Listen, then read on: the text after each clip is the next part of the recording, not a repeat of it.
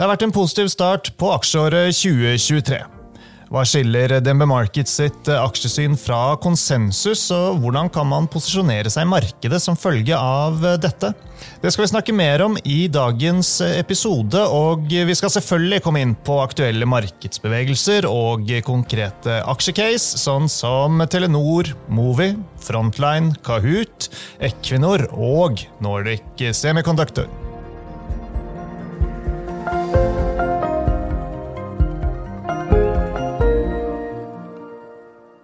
Velkommen til Utbytte, DNB-podcasten der vi forklarer hva som skjer i den globale økonomien og finansmarkedene. Jeg Marius Brun Haugen, og med meg har jeg aksjestrateg Paul Harper. Hei, Paul. Hei, Marius. Ja, det fredag 13. januar. Klokken blitt 2 på ettermiddagen når vi sitter her og spiller inn episoden, men aksjemarkedet har i hvert fall ikke latt seg skremme at det fredag den 13. Norske aksjer sånn relativt flatt for uken, og året også for den saks skyld, på indeksnivå. Ser vi på de svenske, tyske, amerikanske aksjene, så de opp 4-8% hittil i år. Andre ting vi pleier å følge med på, som den amerikanske 10-årsrenten, den har jo falt litt så langt i år, til 3,4%, og oljeprisen den nå rundt $85 fat. Føles det godt å være skikkelig i gang med det nye aksjeåret, Paul? Ja, det føles ut som vi har holdt på en stund allerede, synes jeg. De første dagene har gått relativt fort, men føles egentlig allerede ganske lenge siden det var julaften nå. Ja da. Jeg vet du har hatt hektiske dager med mye møter og sånn. Vi skal komme litt innom det også, men jeg tenkte, altså, i tillegg til disse globale inflasjons- og resesjonsutsiktene, så jo noen viktige stikkord for året, tror jeg, og helt sikkert du, Paul. Det selskapenes prisingsmakt, det balanse og likviditet, det ting det kommer til å handle om. Dollarstyrkelsen, gjenåpning av Kina, klimaendringer, energiskvis og deglobalisering og stormaktspolitikk, det nok andre ting som kommer til å prege markedet i år. Så det mangler i hvert fall ikke på ulike tematikker å investere etter, eller hva? Nei, jeg synes egentlig dagens situasjon mer interessant enn jeg kan huske på lenge, for som du sier, det veldig mye forskjellige ting som aktuelt og relevant nå. Noe sånn av kortsiktig karakter, andre ting mye mer sånne big picture og ting som kan dra ut mange år fremover, så det en veldig interessant mix av både kortsiktige og langsiktige faktorer nå. Ja da. Og i romjulen så la vi ut en episode der vi snakket om utsiktene for nettopp 2023. Du sendte ut en sånn skriftlig stor rapport i forrige uke. Kan ikke du bare kort gjenta liksom hovedtrekkene for hva du venter av markedet for året vi har foran oss?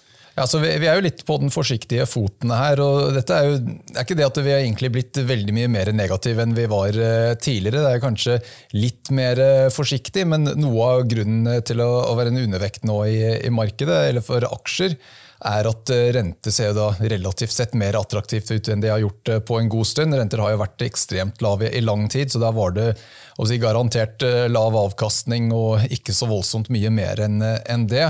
Mens nå det i hvert fall så at du kan få en sånn OK avkastning i renter. Det ikke noe du nødvendigvis blir så voldsomt rik av, men jeg tror når vi sent i syklusen, en viss risiko for resesjon og så videre, så det ikke da man skal være så veldig grådig, og da det egentlig viktigere å sørge for at man ikke egentlig taper alt for mye, heller enn at man forventer å tjene voldsomt.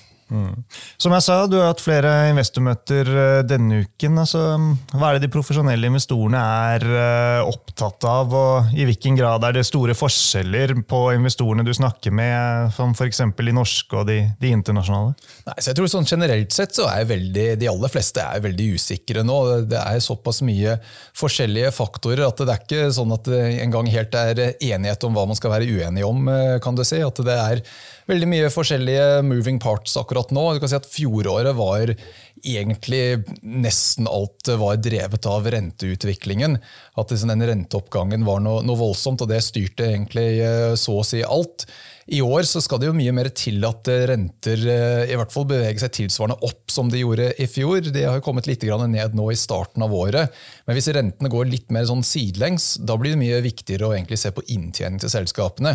Så jeg tror du kan lage et case for at i år så blir det kanskje litt mer forskjell fra vinner- og taperaksjer, aksjer, at det blir litt mer avgjørende hva selskapene faktisk klarer å levere fremfor de makrodriverne. Men på den andre siden, da, hvis vi etter hvert da beveger oss inn i en resesjon, så blir det litt mer sånn at korrelasjonene blir sterkere igjen, og at markedet totalt sett beveger seg mer likt igjen. Så du har til gode å oppleve at det noen som kommer til deg og sier at Pål, jeg hører hva du sier, men jeg totalt uenig med deg, aksjer skal opp. Ja, så jeg tror egentlig der hvor det største uenigheten ligger til hvilken grad estimatkutt priset inn eller ikke. Så vi mener at det veldig lite priset inn, men her det som en nyanse med at jeg tror ikke det out of consensus å tro at estimatene skal ned. Det tror jeg egentlig ganske bred enighet om, men det til hvilken grad markedet har tatt høyde for dette. Og der hvor liksom avviker, eller der hvor det uenighet, at hvis du bare ser på prisendringene, så ville det egentlig si at ja, du har lagt en forventning at estimatene skal ned en del. Og det har jo vært riktig måte å tenke på aksjemarkedet nå de siste 10, 20, 30, egentlig 40 årene, for da har du hatt fallende renter stort sett. Så da har egentlig renter vært noe du enten kan ignorere, eller så har det egentlig vært en positiv faktor. Men det har ikke vært tilfellet nå det siste året. Så nå det sånn at når rente trekker oppover, så blir da i hvert fall en del av den prisnedgangen en refleksjon av høyere renter, heller enn forventet fall i estimater. Så da det et sånt spørsmål hvor mye det som kan forklares med renteendring, og hvor mye kan forklares med eller forventet endring i inntjening. Og vi mener egentlig at du kan forklare egentlig hele den nedgangen i fjor med renteoppgangen. Så da har man egentlig ikke noe buffer for estimatkutt. Andre uenig i den påstanden, men jeg tror det at det ikke har måttet ta så mye hensyn til rente tidligere, gjør at det mange som tror at det priset inn i større grad enn det vi mener det Ja. Men så det jo selvfølgelig forskjeller her da, hvis du går ned på sektornivå med tanke på hva som priset inn og hva som ikke Ja, så vi har jo et par eksempler på dette her denne uken. Vi fikk jo resultatvarsel fra Kahoot blant annet. Der falt jo kursen ganske kraftig. Nå har jeg ikke sjekket helt nå, men det vel kanskje ned om lag 20% fra dagen før de kom med sitt resultatvarsel. Men så har du hatt Electrolux i Sverige som kom med resultatvarsel, og der aksjen falt litt intradag, men klarte seg egentlig forholdsvis bra. Så i Electrolux sitt tilfelle så kan du si at der var kutt i estimatene i hvert fall delvis priset inn, mens i Kahoot så var det ikke. Så man må egentlig se på det litt sånn case by case, men i Electrolux sitt tilfelle da, så når vi ser på estimatene så har jo de blitt kuttet nå ganske kraftig etter resultatvarselet, men selv etter de kuttene så det priset på rundt sånn 8,5 ganger PE for 2024. Så det ikke egentlig noe sånn voldsomt dyrt, mens Kahoot vel sånn rundt 30 ganger PE, og det jo før analytikerne har gjort noen store endringer. Så du må se på hvert enkelt case til å konkludere, men på bred sånn indeksnivå så mener vi estimatkutt ikke priset inn. Men enkelt case så jo det litt variasjon. Men la oss ta Kahoot med en gang da. Så analytikeren i den bemarkeds her, Frank Maaø, han gjentar holdanbefalingen inn mot rapporten 16. februar, men han tatt ned kursmålet da, til 16,5 kroner fra 20 i etterkant av at det ble meldt da, om lavere fart i faktureringen, da, særlig fra Clever, som de kjøpte opp tidligere, det vel. Og, ja, så det jo vanskelig å få noe veldig positivt ut av det, rett og slett. Da. Altså det som vanskelig med sånne vekstaksjer, kan du si, at du trenger ikke nødvendigvis å ha en veldig stor miss, for det går jo sånn at verdien i dette selskapet hva du tror de genererer av inntekter en stund frem i tid. Så en liten miss i år, hvis du da ekstrapolerer det fremover, så blir det en litt større miss til neste år, og et enda større miss året etter der igjen. Så du kan tenke litt sånn, legger en linjal på arket og egentlig bare ekstrapolere den veksten fremover.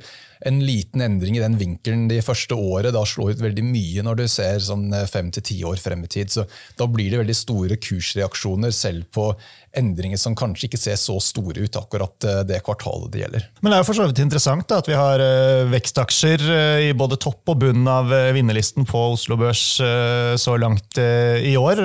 Altså vi har Kahoot på bunn, og så har vi navn som Autostore og Adevinta på topp. Men det sagt, altså, det kanskje ikke så mye mer å lese lese ut av det enn nettopp det?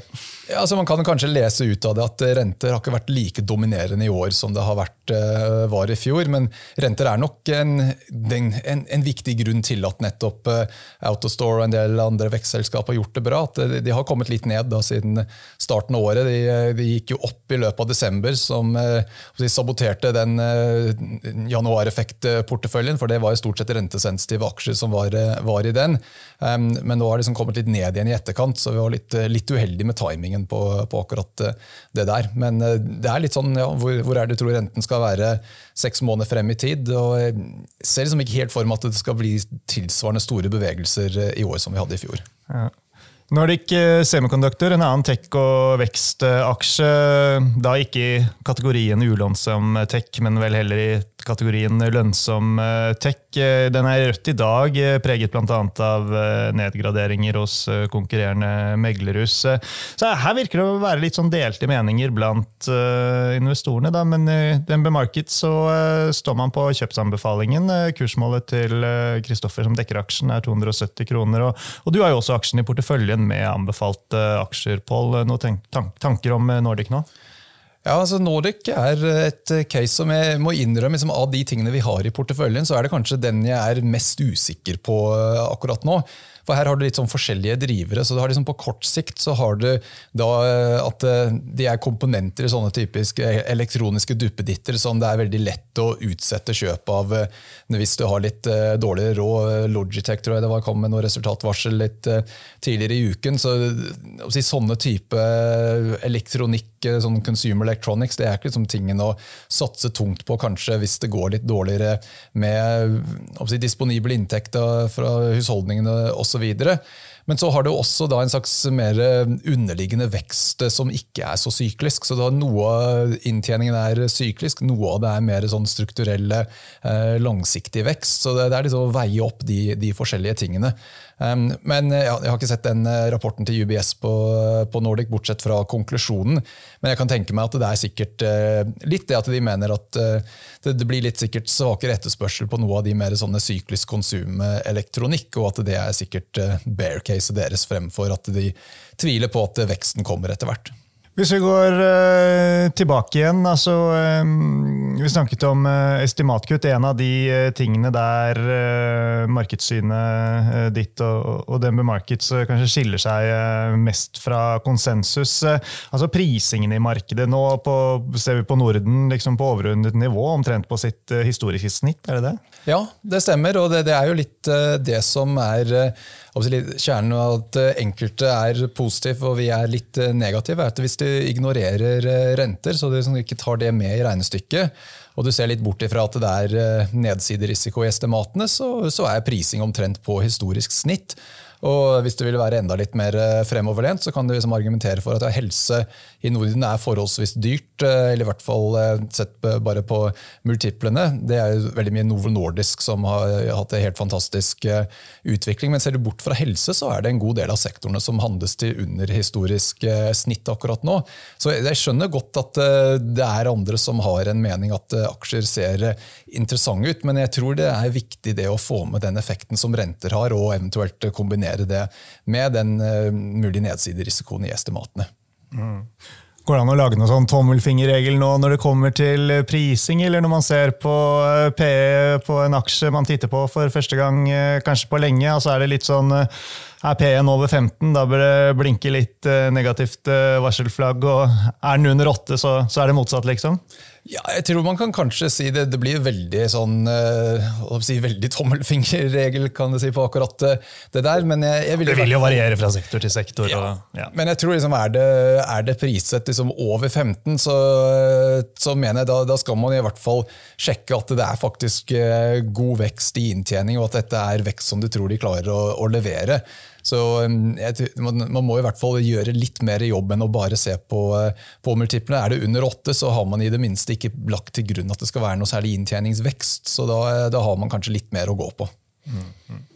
Andre ting der hussynet skiller seg fra konsensus, det at vi ikke venter at det skal bli en amerikansk resesjon de neste 6 månedene. Pål, Det jo en forlengelse av det som snakket om før jul.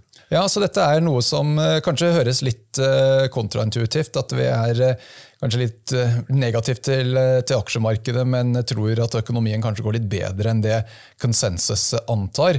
Men tema som vi har vært litt innom med jevne mellomrom på disse sendingene, det at good news is bad news når man sent i syklusen. Så når du får gode nyheter i makro, så gjør det at muligheten for Fed å kutte renter, eller i hvert fall timingen av når de eventuelt skal gjøre det, blir heller liksom dyttet litt ut i tid, heller at det kommer med det første. Så man trenger liksom å klare å få det de kaller en slags Goldilocks blanding, da, ikke for varmt og ikke for kaldt. Og vi mener at den Goldilocks-balansen såpass tynn at det veldig vanskelig å klare å oppnå akkurat riktig temperatur. Her oddsen at tror vi da kanskje at det går litt bedre enn antatt i økonomien, og det gjør at rentene holder seg noe høyere enn ventet, og da hvis du kombinerer litt høyere renter enn antatt, samtidig som estimatene kommer ned, så blir konklusjonen negativ til tross for at vi da kanskje litt mer positiv på økonomien.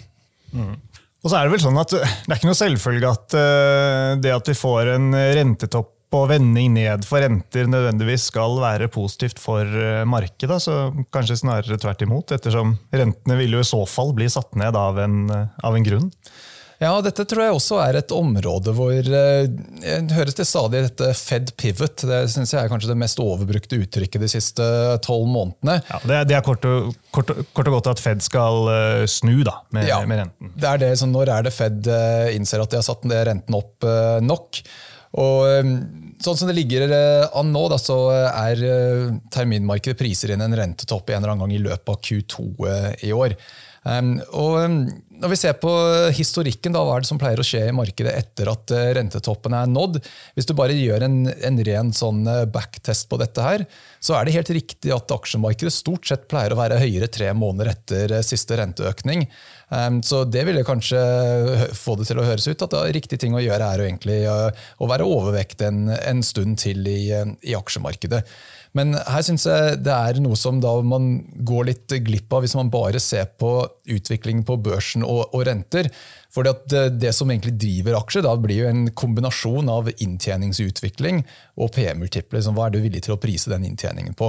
Så renteendringen gjerne har en tendens til å styre PE-multiplene, og inntjening da sier seg selv at når inntjening går opp, så alt annet likt, så trekker jo det kursene oppover. Så vanligvis så setter man renten opp i en periode hvor det sterk vekst i økonomien.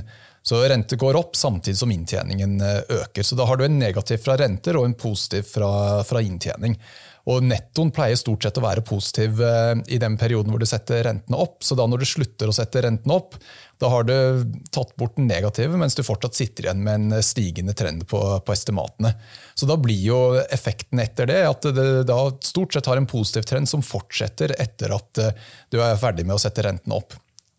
Men denne gangen så bakteppet litt annerledes. Man setter renten opp, samtidig som økonomien bremser og inntjeningsestimatene faller. Så vi har en negativ fra høyere renter og en negativ fra fallende estimater.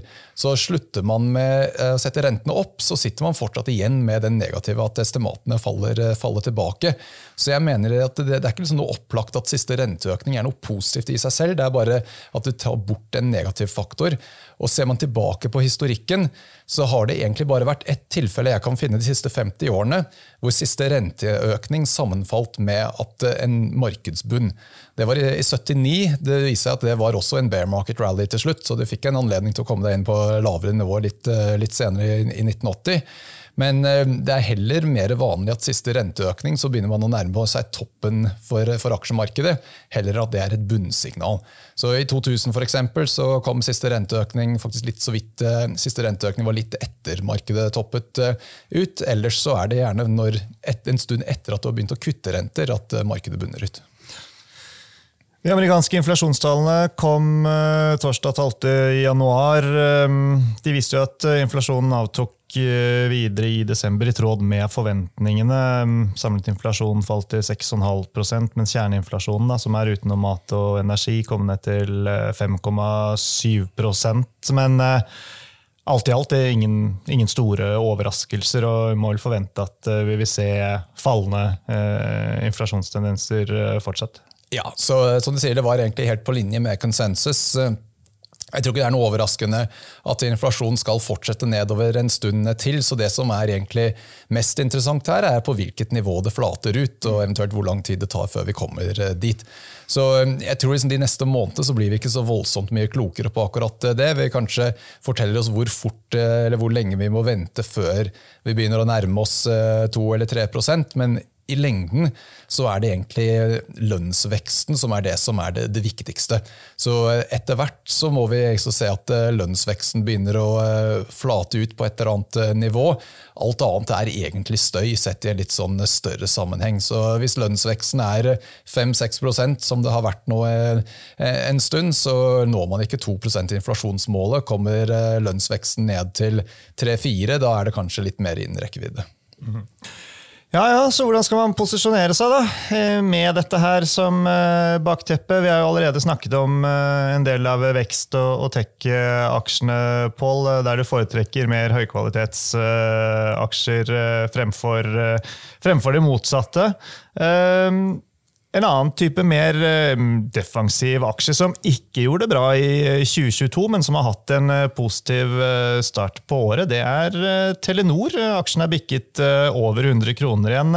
Ser i hvert fall ut som sentimentet her, Pål, har skiftet i noe mer positivt favør, uten at det har vært de sånn helt store nyhetene rundt Telenor selv. Altså, det var noe problem de har hatt knyttet til noe SIM-kort i Bangladesh som skal være løst, men liksom utover det virker som bare sentimentet har blitt litt mer positivt i det siste. Ja, du kan jo si at dette en av de aksjene som har frustrert veldig mange. Jeg tror på de månedsoppdateringer så dukker dette opp som spørsmål nesten hver eneste måned, så når det tid å kjøpe Telenor? For det har jo sett billig ut nå i mange år, rett og slett, og utviklingen har jo vært nesten like skuffende for hvert år som går. Så du har en aksje med direkte avkastning på opp imot 10% nå. Det sier jo at markedet tror rett og slett ikke på det utbyttet over tid. Og det det som egentlig har vært litt problemet, at det skal jo være en defensiv aksje, og det ikke veldig mange defensive aksjer på Oslo Børs, så du skulle tro at det ville vært en aksje som gjorde det bedre enn markedet i fjor, at det ville være en av de stedene du kunne gjemme deg. Men det at estimatene fortsetter å tikke nedover gjør at det har ikke vært like defensivt som man har trodd. Så kanskje grunnen til at det begynner å funke nå at det litt mindre confidence i energi, som Equinor har hatt en dårlig start på året, så kanskje det at noen av de pengene som hadde gjemt seg i Equinor som en slags defensiv case, at de har funnet veien inn i Telenor, at det kanskje det som greia.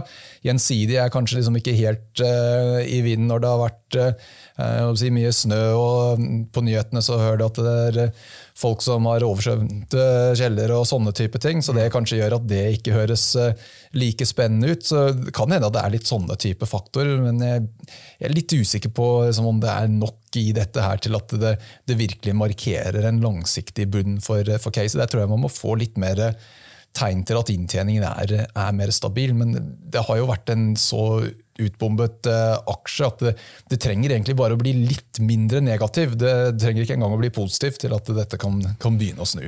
Nei. Tilbakekjøp og bekreftelse på at utbyttene kan fortsette å komme vel andre ting også. Sjømat en av sektorene som skårer bra under på en måte dette scenarioet som du tegner, og som DNB Markets veldig positive til. Lerøy Seafood kom med tradingoppdatering denne uken. Den var vel ganske nøytral alt i alt. Movi kommer kanskje med sin til uken. Det kan jo bli interessant. Lakseprisen, den på vei mot midten av 90-tallet. Sendte vel ut en oppdatering, Alexander Aukne, sjømatanalytikeren vår, og han sier vi venter priser på 94 kroner kiloen neste uke. Hva det du liker med sektoren på? Altså, noe av det at det et sesongmønster som man har i sitt favør nå, at sjømat har historisk vært en sektor man skal være overvekt fra sånn type oktober-november på slutten av året frem til påskeåret etter, så det liksom en del av det, at du får gjerne en periode med ganske god utvikling i prisene. Så har det jo vært veldig mye støy her rundt grunnrenteskatten som har gjort at prisene har falt kanskje enda litt mer enn de burde ha gjort, for den usikkerheten det har skapt gjør at enkelte bare kaster inn håndkle. Jeg tror det en god del utlendinger som har bare sagt at man kan rett og slett ikke investere I Norge lenger, fordi at det for uforutsigbart. Her venter vi også fortsatt på hva som blir enden på visa da. Ja, så jeg tror at kanskje en måte å tenke på dette her at det jo kanskje større sannsynlighet at det blir noe oppmykning enn ikke, og at etter hvert som vi begynner å nærme oss en konklusjon på dette her, så blir man mer og mer villig å prise inn at det kommer et eller annet, men da skal man kanskje ta gevinst I det blir en konklusjon. Så jeg tenker at det litt sånn buy the rumor, sell the fact I denne sektoren, men da kan man eie det en stund til, tror jeg. Ja, både Movi og Lerøy som vi snakket om, opp 2-4% så langt I år.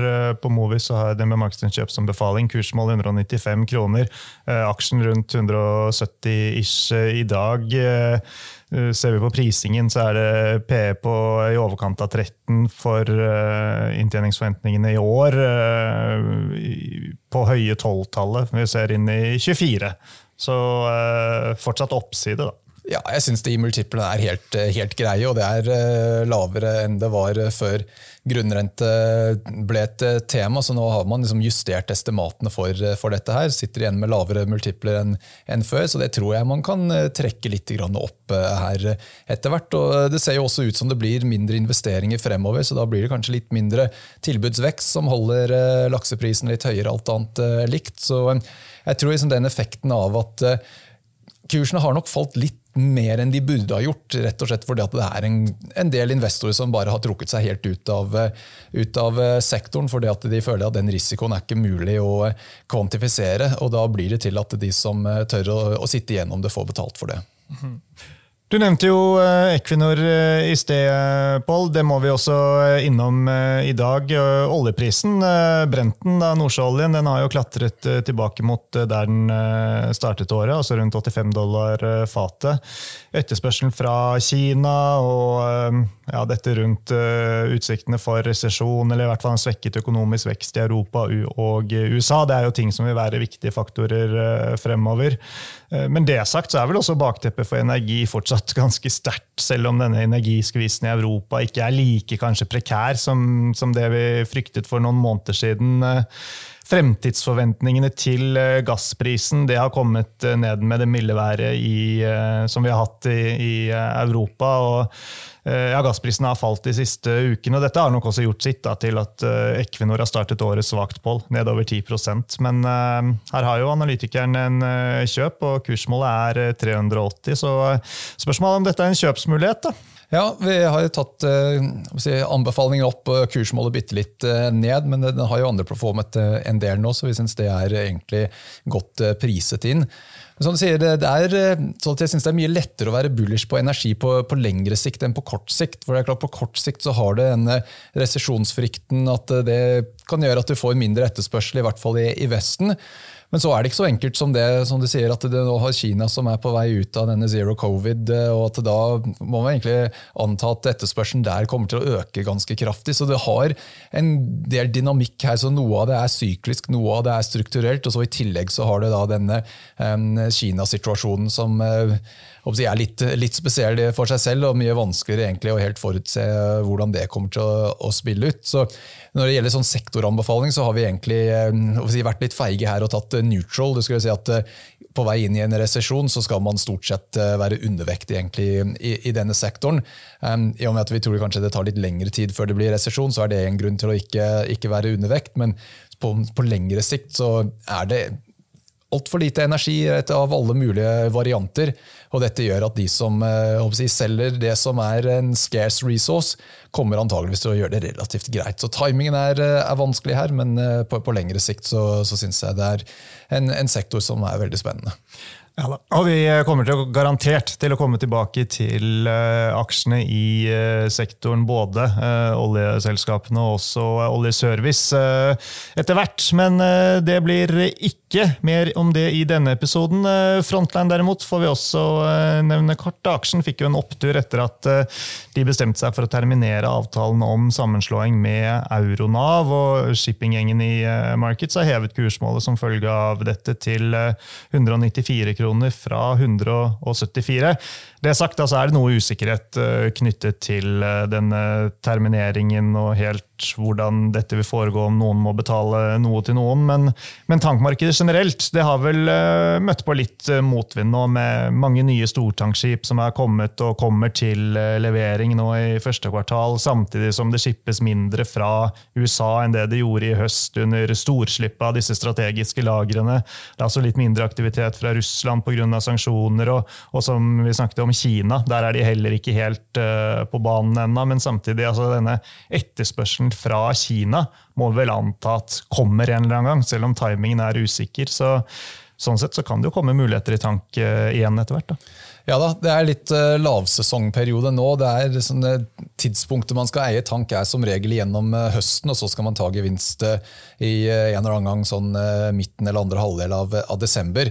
Så januar er gjerne da ratene kommer mye ned, og det har de gjort også denne gangen. De er vel så vidt under $20,000 dagen, tror jeg, på VLCC-er, og vanligvis da så tar det litt tid før det begynner å ta seg opp igjen. Jeg tror liksom, på lengre sikt igjen her så har du veldig god tilbuds-etterspørselsbalanse innenfor tanksektoren, så jeg synes det er en veldig spennende sektor hvis du har mulighet til å sitte igjennom volatiliteten, men tidspunktet på året er kanskje ikke helt riktig for å kjøpe hvis du ikke eier disse aksjene fra før av. Sånn sett så tror jeg man skal kanskje egentlig bare følge litt med fra sidelinjene, men det er ikke sånn at tank alltid følger det vanlige sesongmønstret, og som du sier, det er veldig mye som skjer som er kanskje litt annerledes enn det vanlige akkurat i år. Det gjelder på veldig mye forskjellige felt, og ikke minst tank også. Ja, ellers så nærmer det seg jo rapporteringssesong. Bank of America Citigroup er eksempler på to aktører som slipper resultater allerede i dag, og så skjer det litt mer til neste uke. Netflix er vel en av de som rapporterer fra USA. Torsdag neste uke, mener jeg husker at det er. Men for de norske selskapene så må vi smøre oss med litt mer tålmodighet, Paul, så får vi se da om det kommer noen flere resultatvarsler før den tid. Ja, det er nok det som kanskje er mest spennende nå neste uken eller to, om det kommer mer varsler, for det har jo liksom vært en sånn gradvis prosess her, hvor for et år siden så var stort sett de aller fleste rapportene bedre enn ventet, og så de siste 3-4 kvartalene så har det liksom gradvis blitt litt grann svakere. Og jeg merker det at det er liksom litt flere negative varsler denne gangen enn det var kvartalet før, og da var det litt flere enn kvartalet før der igjen, så trenden er klart svakere. Men jeg tror dette er noe som liksom trekker litt ut. Jeg tror ikke vi får liksom alle kuttene for estimatene allerede i Q4-rapportene. En viktig ting å ta med her er at gjerne Q4-rapportene er første gang selskapet gir guiding for hva de forventer for 2023. Så da kan det nok det prege estimatene en del. Men det er viktig å huske at det er en sammenheng mellom inflasjon og inntjening. Så noe av grunnen til at inntjening er overrasket på oppsiden er nettopp det at inflasjonen har vært høy, eller at selskapene setter prisene opp relativt fort og fortere enn kostnadene øker, så er det som liksom skaper inflasjon. Så skal du få inflasjonen ned, så må den marginekspansjonen i revers. Og den prosessen med å få inflasjonen ned er ikke ferdig nå i løpet av en måned eller to. Så det blir jo en slags negativ faktor på inntjening nå i flere kvartaler. Så jeg ser for meg egentlig at estimatene skal ned nå i fjerde kvartalsrapportene, men så skal de enda et hakk ned når Q1-rapporten blir rapportert, og enda et hakk ned antageligvis i Q2. Så dette er noe som trekker seg ut litt igjennom året, heller enn at alt er ferdig med denne rapporteringssesongen. Ja, bra det, Paul. Da har vi vært innom mye på litt sånn overordnet basis, så har vi snakket litt nærmere om noen aksjer. Hvis vi skal oppsummere, så hva blir nøkkelen til å slå markedet i 2023? Ja, så jeg tror det viktigste er egentlig robustheten i inntjening til selskapene. Så jeg tror liksom flertallet av selskapene i år kommer til å måtte finne seg i at inntjening blir lavere enn vi tror det er i dag. Så de selskapene som klarer å stå imot det, tror jeg kommer til å gjøre det relativt sett bra. Så da blir det liksom litt mer forskjell på vinnere og tapere. I fjor, som vi sa, så var det veldig avhengig av renteutvikling.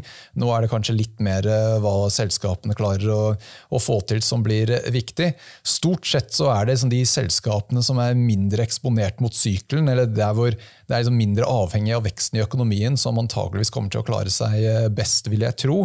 Men det er liksom den robustheten i inntjening som jeg tror er den aller viktigste faktoren. Bra! Med det så runder vi av for i dag, så da gjenstår det bare å si tusen takk, Paul, for at du var med, og sist, men ikke minst, tusen takk, folkens, til alle dere som hørte på.